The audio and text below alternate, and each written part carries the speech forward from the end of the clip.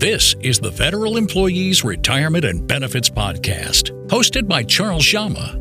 Charles is the founder and CEO of CD Financial. He has been helping federal employees with their retirement planning for nearly 15 years.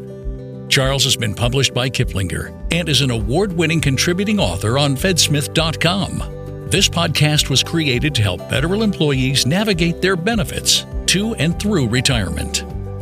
Now it's time for the Federal Employees Retirement and Benefits Podcast with Charles Jama.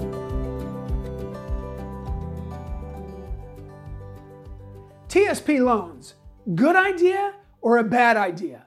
I've had a lot of people say, hey, Charles, I've heard from my coworkers never to take a loan from my TSP. Well, it all depends. Do you have bad debt?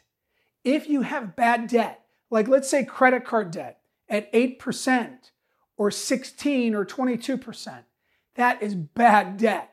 You want to get rid of that. Even a student loan with 7 or 8% interest. I want you to get rid of bad debt. I don't want the banksters owning you. You want to dump that bad debt. So what's an easy way to do it? Well, if you go to the TSP to take a loan, guess what? Who do you pay the interest to? That's right, yourself. You pay the interest to yourself. So we know for sure when you have debt and a loan that you have a set interest rate. Let's say it's 8% to be reasonable. If it's 8%, we know you're going to pay 8% on that money.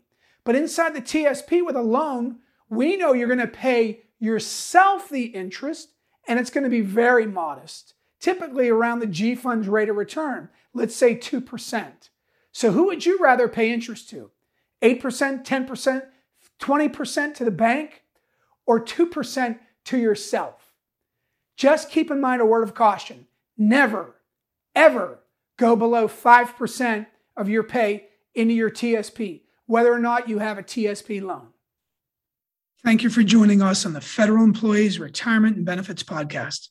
This podcast was designed as an educational resource for federal employees. So if you'd like advice on your specific situation, click on the link in the description for your 15-minute phone call. It's absolutely free.